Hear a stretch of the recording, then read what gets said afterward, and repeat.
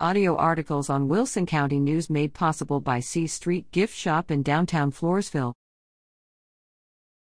Guess this plant for a chance to win. Can you identify this plant?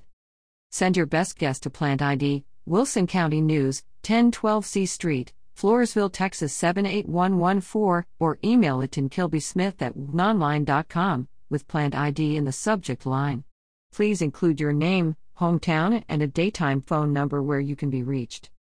To be eligible for the prize, a free oil change from Cope Chevrolet in La Vernia, your correct entry must arrive by Monday at 9 a.m. following the photo's issue date. In the case of more than one correct answer, a drawing will determine the prize winner.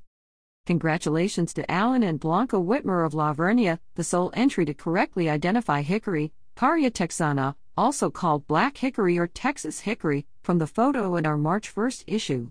They win a $25 gift certificate to Witt's Barbecue and Steakhouse in La Vernia.